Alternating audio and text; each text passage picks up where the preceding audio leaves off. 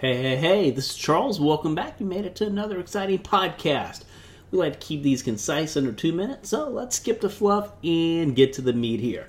Can you use Facebook to grow your business? Get that question all the time. The answer is, if you do it strategically, it works wonders. If you do it like most people do it, you're going to really find it to be just a massive money pit. The only way to really make Facebook work is you absolutely have to understand who is the buyer, who is the decision maker, and what is the message they need to see.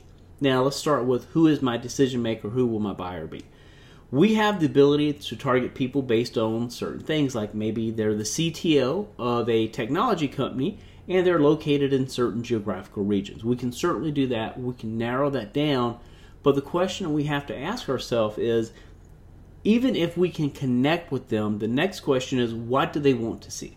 We have to remember that we're in a social environment.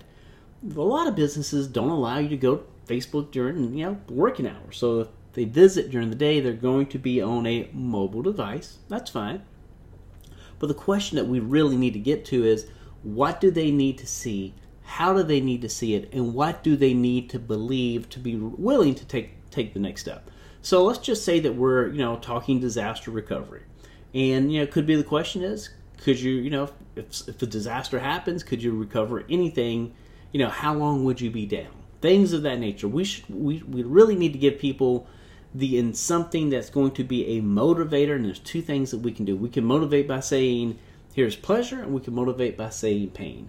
I've done both types of marketing for a gazillion years, it feels like, since 1999, and I will tell you hands down, the pain motivators, the pain marketing will get you way more customers, engagement, clicks, will get you way more business than the pleasure marketer.